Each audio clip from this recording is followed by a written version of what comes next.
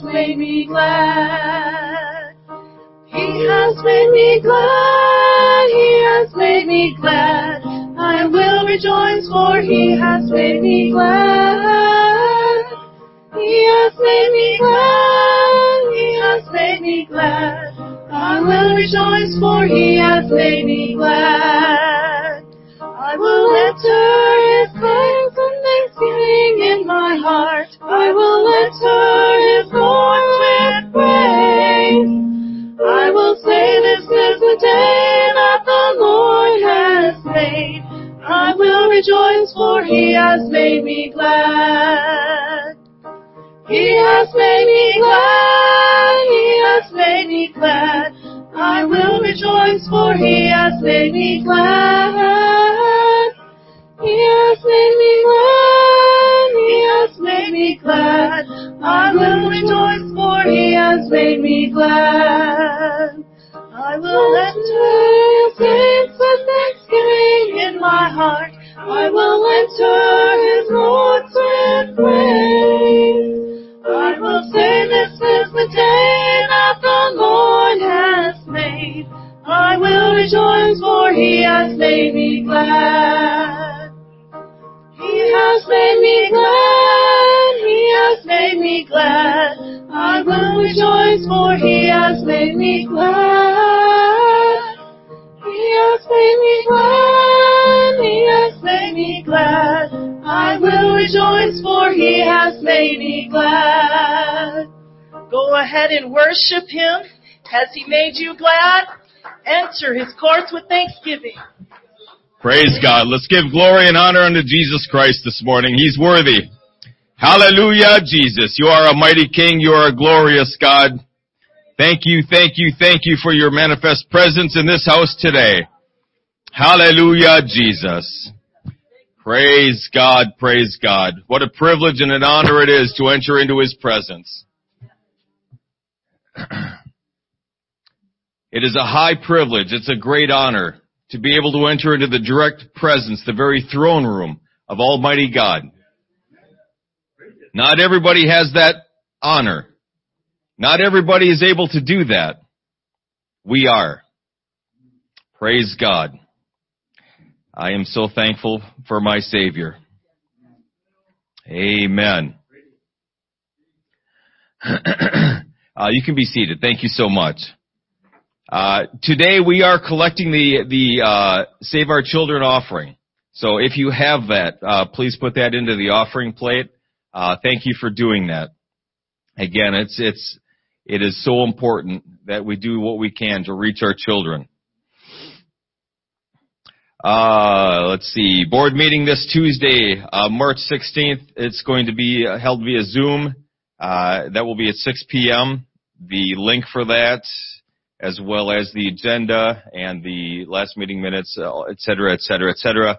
All that will be sent out today. Amen. I apologize up front. There's a lot on there. Most of it is just getting me up to speed.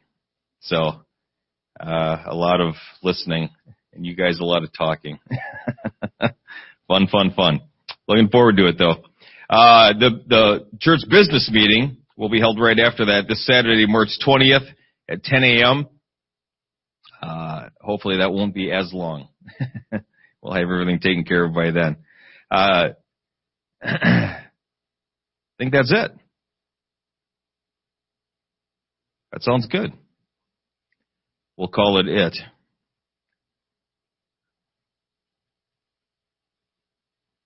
Excellent. Oh, you guys look intimidating today. Everything okay? I'm just kidding.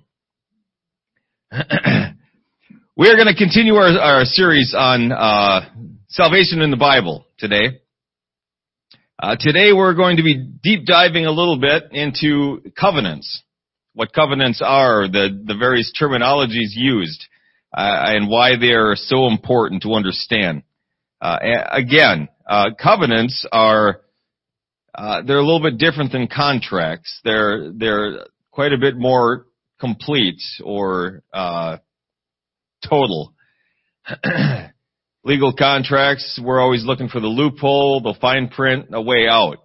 But covenants are not like that at all. Covenants are life and death. Covenants are, once the covenant is made, the only way out is on pain of death. So, understanding what that is, and specifically, the covenants that God makes with mankind. Understanding that He is a covenant-keeping God, and that these covenants are very important for us to understand. Not just that He keeps covenant, but what are the terms of the covenant? What are the privileges? What are the responsibilities that are endued to us under the terms of the covenant? Genesis 15 verse 18 says this, "In the same day the Lord made a covenant with Abram, saying, Unto thy seed have I given this land from the river of Egypt unto the great river, the river Euphrates."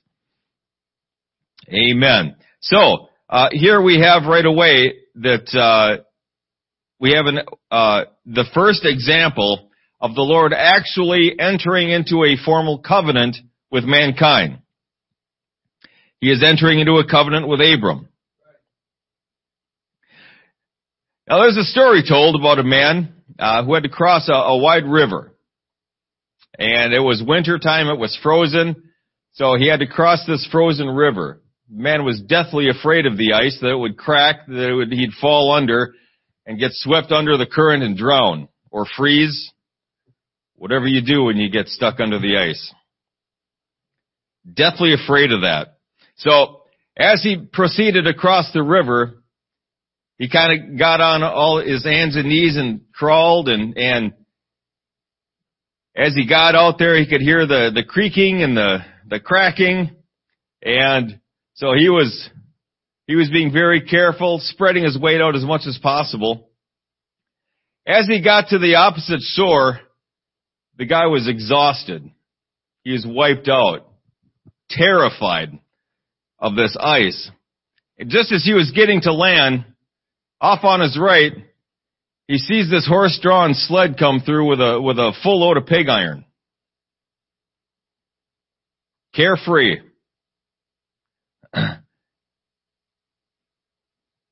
The guy was upset. The ice is strong enough to hold this full cart of pig iron. And I was scared I was going to fall under. And as Christians, we're kind of the same way sometimes when it comes to the promises that God has given us. The covenant agreement that we have made with God states thus, thus, and thus. And as far as God is concerned, that's yea and amen. God is going to take care of those things. He's going to. But as far as we're concerned, we're not always 100% convinced of that. Depending on the season in our life, situations, circumstances we're facing at the moment, those promises can seem quite a bit less than yea and amen.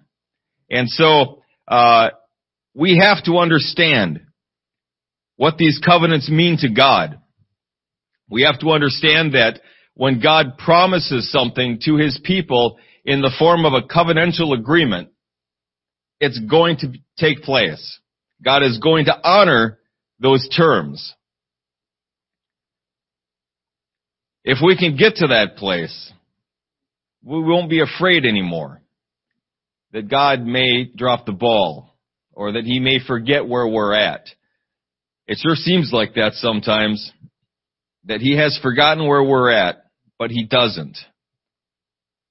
It's in those times, actually, that He is all the closer to us, and that He is moving and working things out in our lives for our greater good. So what is a covenant? A covenant, if we could have a formal definition this morning, it means league or treaty or alliance. They're permanent. They're never broken. There are no loopholes. No technicalities, no fine print. They're very up front. They're specific. And the only way out is upon pain of death. That's why God hates divorce so much. He doesn't like it. And the reason for that is because it is a covenant. It is not supposed to be broken. The idea of divorce does not reflect the irrevocability of a covenant, certainly of God's covenants. It does, however, reflect mankind's natural predilection of breaking covenant. That's why you say at the marriage vows, till death do us part. And that, unfortunately, that doesn't hold true in people's minds anymore. We're together until we fall out of love. We're together until you go broke. We're together until I find something better. That's kind of the attitude today. But the marriage covenant, and indeed all of covenants that God enters into with mankind, are not like that at all. Covenants are not convenient. Promises are not convenient to be kept. But they must be kept. God is the one that originates all covenants. Always. We never find any scriptural example or any modern example of mankind calling out to God, wanting to enter into covenant with Him. Mankind has never initiated. We have always responded. God is always the initiator. Not just with covenants, but with any kind of interaction, any kind of relationship that God wants with us. He is always the one that initiates. He's always the one that is calling us and drawing us to Him. We find no examples anywhere of a human being, just of his own volition, seeking God. We seek God only because He's first drawn us.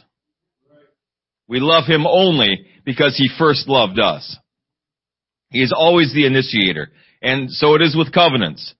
When God enters into a covenant with someone, God draws them up and invites us to enter in. And again, God has given us the authority to say yes or no. That's it. There are no line item vetoes with God. We can't kind of cross out what we want, circle what we do want, give it back to Him, and now we're good. It's an all or nothing deal. We approve all of it, we say yes, or we deny all of it and say no. Those are the only two options we have. We have no authority to alter the terms of God's covenant. Only God has the authority to draw that thing up. So in this, God becomes a covenant-making God. He is the one that writes the terms. He's the one that decides what's going to be in the covenant, the privileges, the responsibilities on both sides. He's the one that writes that up. He's a covenant-revealing God. After He writes that covenant up, He presents it to us. He reveals those terms to us. He is a covenant-keeping God. He will always, if we say yes to it, God will always keep covenant with us. He has never and will never break covenant with mankind. And just as important for us, He is a covenant enabling God. He enables us to keep covenant with Him. And that's huge, because our natural predilection, we're looking for a way out. The first time something gets difficult, the first time we encounter a responsibility that we don't want to take care of right now, we're looking for a way out. But God enables us to push through that and helps us to keep covenant with Him. Praise God. Parts of a covenant. There are the words of the covenant. Now this is the actual legalese itself.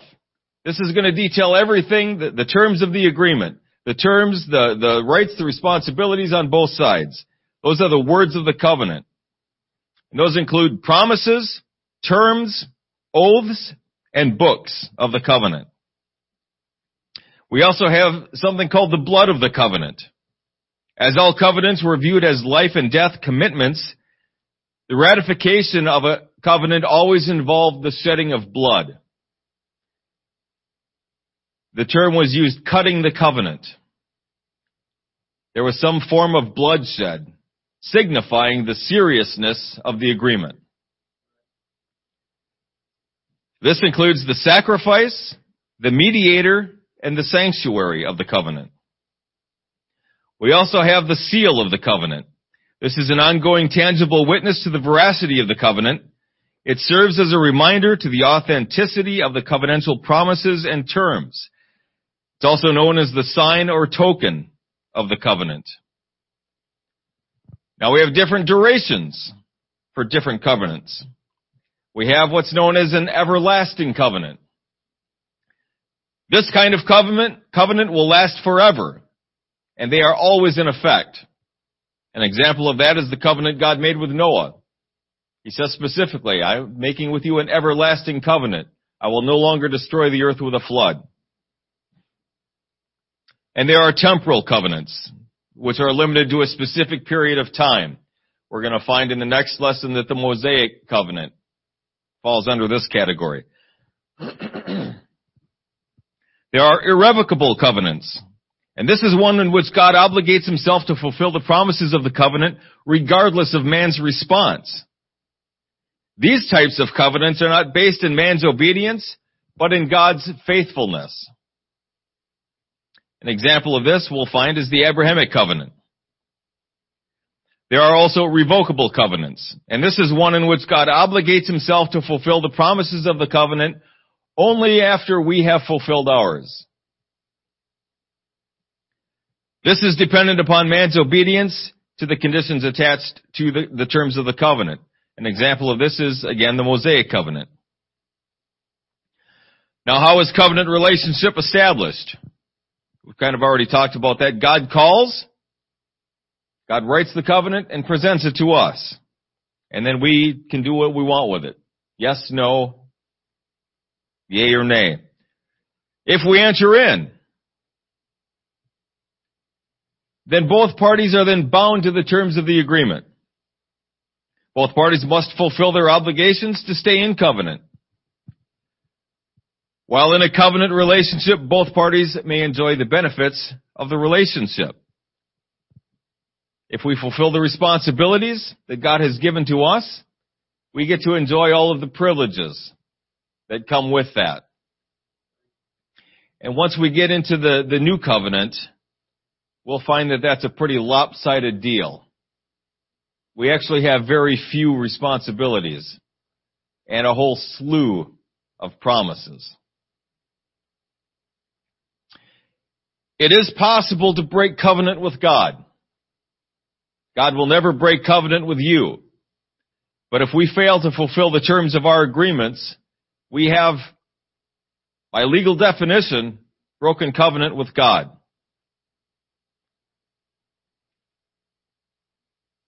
Now, understanding these things now, let's look at the Abrahamic covenant again, in light of this new information. The Abrahamic covenant is an extension and in some ways an amplification of the previous two covenants, the Adamic and the Noahic covenants. They all three of them include language of blessing. You'll have dominion. I'm blessing you with a specific portion of land. Those kinds of things. Include language of fruitfulness. Be fruitful and multiply. You'll have great possessions. You'll have a great name, etc., etc. All three of these covenants contain this kind of language. But the Abrahamic covenant further details the coming of the Messiah by stating he would come through this nation that would come out of Abraham. In Genesis 3:15, we find the first promise of a Messiah. That's under the Adamic covenant. But under the Noahic covenant, we see this further defined, that it would come from the seed of Abraham. The duration of the Abrahamic covenant is actually a little bit tricky. It's considered an unconditional covenant in that Abraham's descendants, the covenant established with Abraham's descendants was not contingent upon their obedience. It was contingent on Abraham's obedience. Because Abraham was obedient, all of descendants fell under this covenant as well. So, for Abraham it was conditional, contingent upon his obedience. But for all of his descendants, it becomes unconditional. The Abrahamic covenant is eternal and that it continues to apply even today and will apply until the end of time. It is still in effect today. This covenant is the first instance of God separating a chosen people from the rest of the world, which is very fascinating because the Adamic covenant was between God and Adam, the father of mankind. The Noahic covenant was between God and Noah, the father of mankind after the flood. Both of those covenants encompassed the whole of humanity. But with Abram, he calls him out separate. He calls him out from the rest of the human race and gives him a specific identity apart from everyone else. This is something new. And that's what he did with Abram. He calls Abram out separate. This covenant was given to a patriarch, just like Adam and Noah, but of a chosen nation, a chosen people, separate and distinct from the rest of humanity. This covenant is the first instance of God requiring participation from us. In other words, we have responsibilities to fulfill if we're to enter into covenant with God. With Noah, righteousness was already imputed to him, and then he received the promise of salvation from God. God recognized that Noah was righteous, and because of that, God revealed to him his plan of salvation. Noah, go build me an ark. With Abram, it was quite the opposite. God gave Abram the promise first, and when he was obedient to that promise, it was counted to him for righteousness. In Romans chapter 4, verses 20 through 22, we read this. He staggered not at the promise of God through unbelief, but was strong in faith, giving glory to God, and being fully persuaded that what he had promised he was able also to perform. And therefore, it was imputed to him for righteousness. So Abraham was declared righteous by his obedient faith in the promises of God. Romans 4, in fact, links us directly, you and I, links us directly to the Abrahamic covenant, becoming heirs of salvation through our obedient faith in Jesus Christ. The words of the Abrahamic covenant. These words that were given to Abraham were also confirmed to Isaac and to Jacob. In Genesis 22:16 through 18, we read this. And said, By myself have I sworn, saith the Lord, for because thou hast done this thing, and hast not withheld thy son, thine only son, that in blessing I will bless thee, and in multiplying I will multiply thy seed as the stars of the heaven, and as the sand which is upon the seashore, and thy seed shall possess the gate of his enemies, and in thy seed shall all the nations of the earth be blessed, because thou hast obeyed my voice. This is a confirmation to Abraham of a covenant that was already given to him in Genesis 17. Those words were reconfirmed to his son Isaac in Genesis 26, verses 2 through 5. The Lord appeared unto him and said, Go not down into Egypt, dwell in the land which I shall tell thee of. Sojourn in this land, and I will be with thee, and will bless thee. For unto thee and unto thy seed I will give all of these countries, and I will perform the oath which I swear unto Abraham thy father. And I will make thy seed to multiply as the stars of heaven, and will give unto thy seed all these countries, and in thy seed shall all the nations of the earth be blessed, because that Abraham obeyed my voice, and kept my charge, my commandments, my statutes, and my laws. Now here we see kind of that distinction between conditional and unconditional. For Abraham it was conditional. Abraham obeyed my voice. But for Isaac, it's unconditional. I'm going to do all these things through you because Abraham obeyed me. Not contingent at all on anything Isaac does. And then we find these same words used as confirmation to Jacob in Genesis chapter 28, verses 12 through 14. And he dreamed, and behold, a ladder set up on the earth, and the top of it reached to heaven, and behold, the angels of God ascending and descending on it. And behold, the Lord stood above it and said, I am the Lord God of Abraham thy father, and the God of Isaac, the land whereon thou liest. To thee will I give it, and to thy seed. And thy seed shall be as the dust of the earth, and thou shalt spread abroad to the west, and to the east, and to the north, and to the south. And in thee and in thy seed shall all the families of the earth be blessed. So in all of these confirmations, we find pretty much the exact same language. Promises of blessing, personal and national blessing. Through them the entire earth would be blessed, through the coming of the Messiah. God would represent and identify with Abraham and his descendants. Now this is an important thing, that God would identify with this called out people. We're going to find this more actively represented under the Mosaic law. But in Abraham's case, God identified with him. That he would be his God. That Abram was his man. And his descendants would be his people.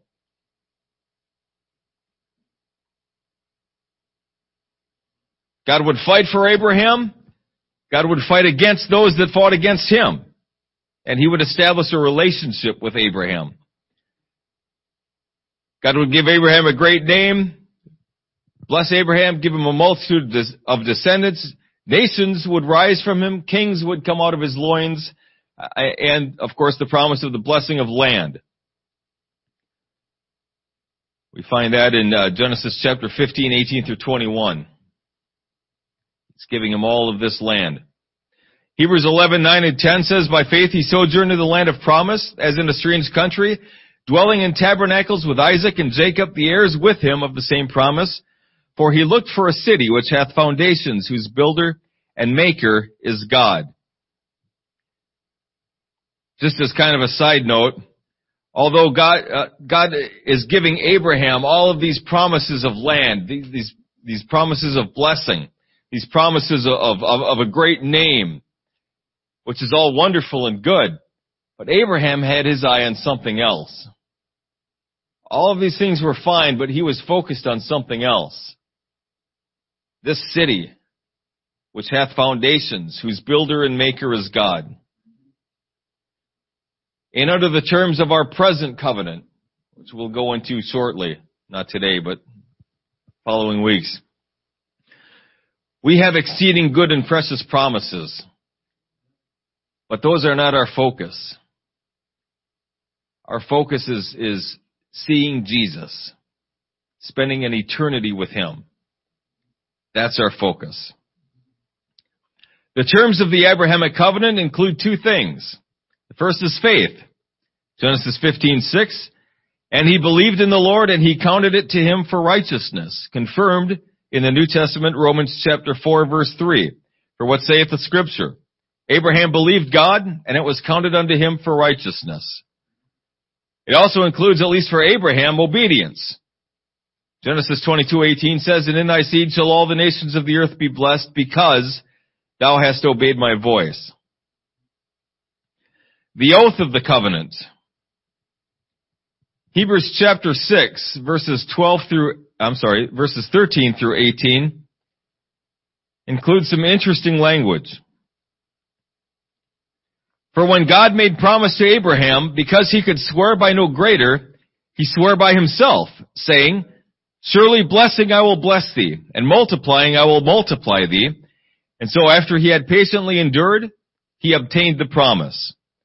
For men verily swear by the greater, and an oath for confirmation is to them an end of all strife, wherein God, willing more abundantly to show unto the heirs of promise the immutability of his counsel, confirmed it by an oath, that by two immutable things, in which it was impossible for God to lie, we might have a strong consolation who have fled for refuge to lay hold upon the hope set before us.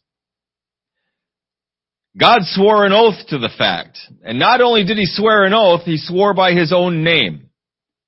Because he could swear by no greater. Because God swore an oath, to Abraham, the covenant became irrevocable. Once he did that, he bound himself. He bound himself to his own word. And it became irrevocable. It would never be revoked. It is still in effect today. It will always be in effect until the very end of time. Until we enter into eternity. This covenant will be in effect. Because he swore by his own name. Again, Abraham's conditions required obedience, but his descendants enjoy the full blessings of the covenant because of his obedience. In this, Abraham becomes a type of Jesus Christ. In this specific fact, because the sacrifice of Jesus on Calvary was dependent upon his obedience to the plan of God. We couldn't enter into covenant today unless Jesus Christ was obedient. If he wouldn't have submitted to the plan of God and sacrificed, hung on that cross, suffered and died, we would be without hope. But because Jesus was obedient, we now have access to that covenant regardless. It's based not on our obedience, but on his obedience. It's not based on our merits, but on the shed blood of Jesus Christ.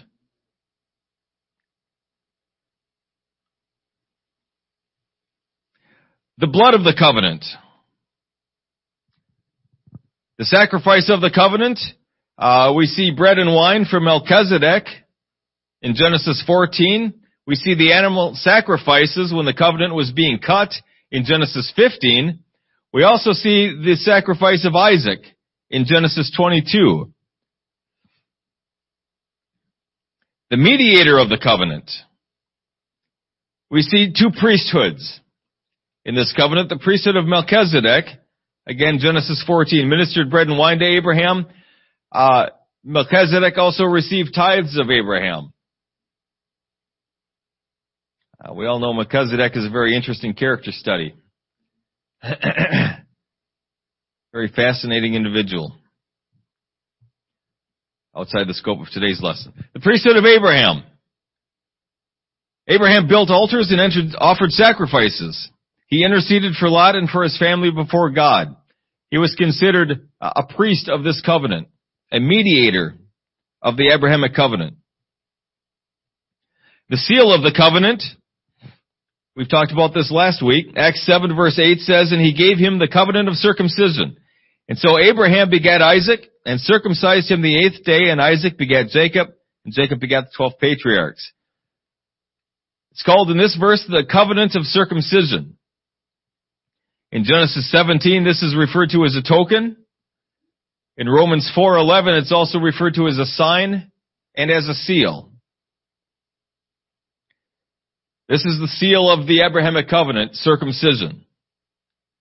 The administration of the rite involved three things. The cutting off of the flesh, the shedding of blood. The child's name would be pronounced over him during the rite, and it was done on the 8th day. The significance of this is that only by performing this rite could any of Abraham's descendants enter into covenant with God. Now, Abraham's obedience made the covenant possible. Abraham's descendants would be presented the covenant, but they had to take upon them the seal of the covenant for that to come into effect. Just like today, the blood of Jesus Christ is sufficient for anyone, in any time period, in any culture. It's available to everybody. But you've got to take upon you the seal of the covenant. To reject or neglect this right would be to break covenant and to cut himself off from God. And this was to be the outward evidence of a man's inward commitment to the terms of the covenant. This was the sign, this was the seal that you had entered into covenant with God. The fulfillment of the Abrahamic covenant in the New Testament. Colossians 2 verses 10 through 13 says this, And ye are complete in him, which is the head of all principality and power, in whom also ye are circumcised with the circumcision made without hands, in putting off the body of the sins of the flesh by the circumcision of Christ, buried with him in baptism, wherein also ye are risen with him through the faith of the operation of God, who hath raised him from the dead. And you being dead in your sins and the uncircumcision of your flesh, hath he quickened together with him, having forgiven you all trespasses. So today, of course, the seal of the covenant is water baptism. As we go into the water, we identify with Christ's burial. As we come out, we identify with Christ's resurrection. And in water baptism, our name is pronounced over us. In the name of Jesus Christ, we are baptized. In the circumcision of the heart, we're cutting off the fleshly carnal life and experiencing newness of life, a brand new life. And we begin to walk in the nature and name of Jesus Christ. The parallels between the Abrahamic covenant and the new covenant are quite spectacular. In some ways, this new covenant fulfills what we have under the Abrahamic covenant or completes it. In other ways, they kind of come alongside each other. The two covenants, however, are both in effect today. The new covenant that we experience with Jesus Christ, the Abrahamic covenant that was given to Abraham, is still in effect today. Romans chapter 2, 28 through 29 says this, For he is not a Jew which is one outwardly, neither is that circumcision which is outward in the flesh, but he is a Jew which is one inwardly. And circumcision is that of the heart, in the spirit, and not in the letter, whose praise is not of men, but of God.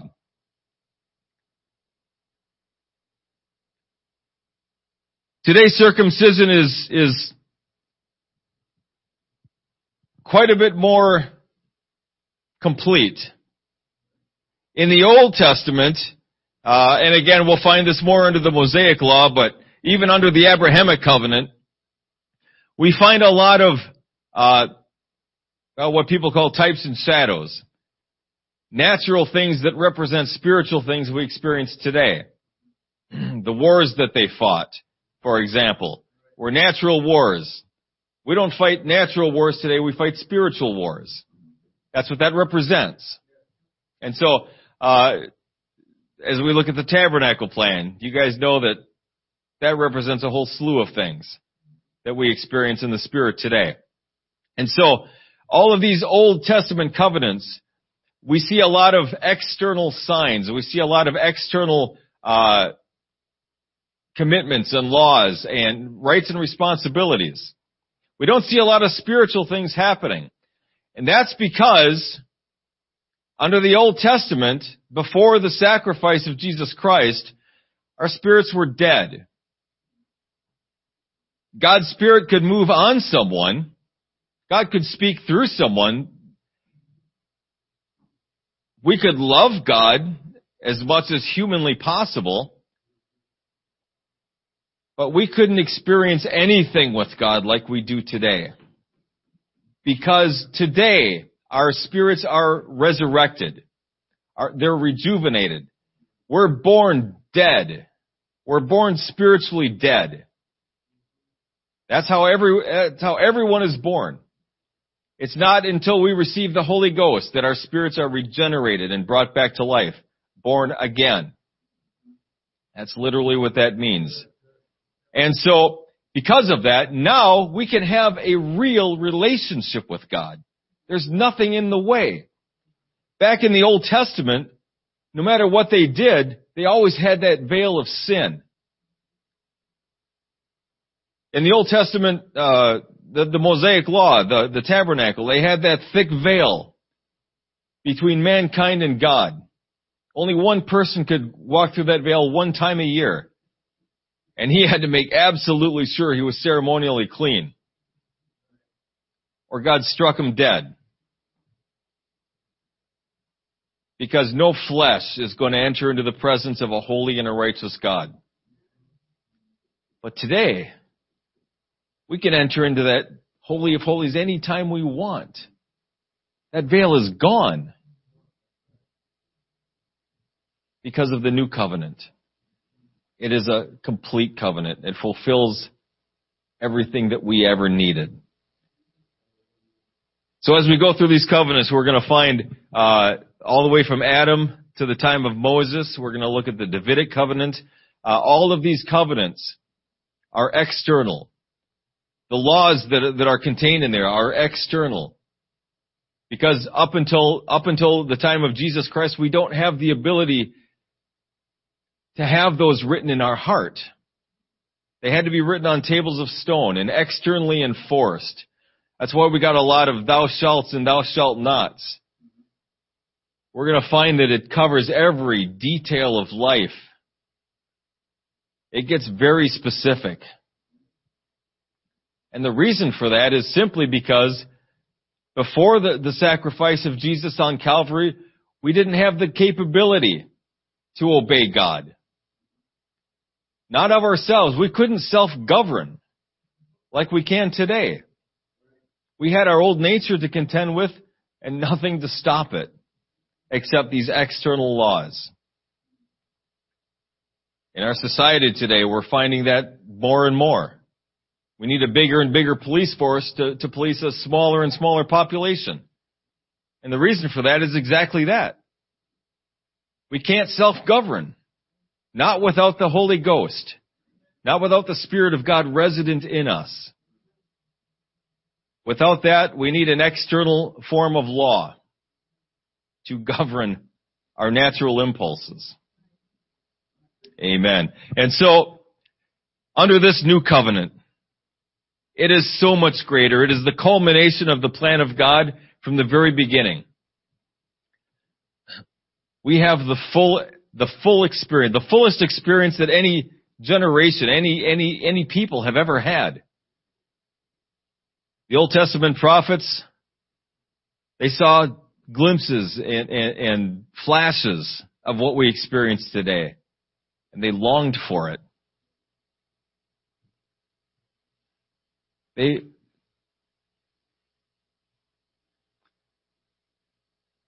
What we have today is far superior to anything that anyone has ever had all through Scripture. Amen. I'm so thankful for it.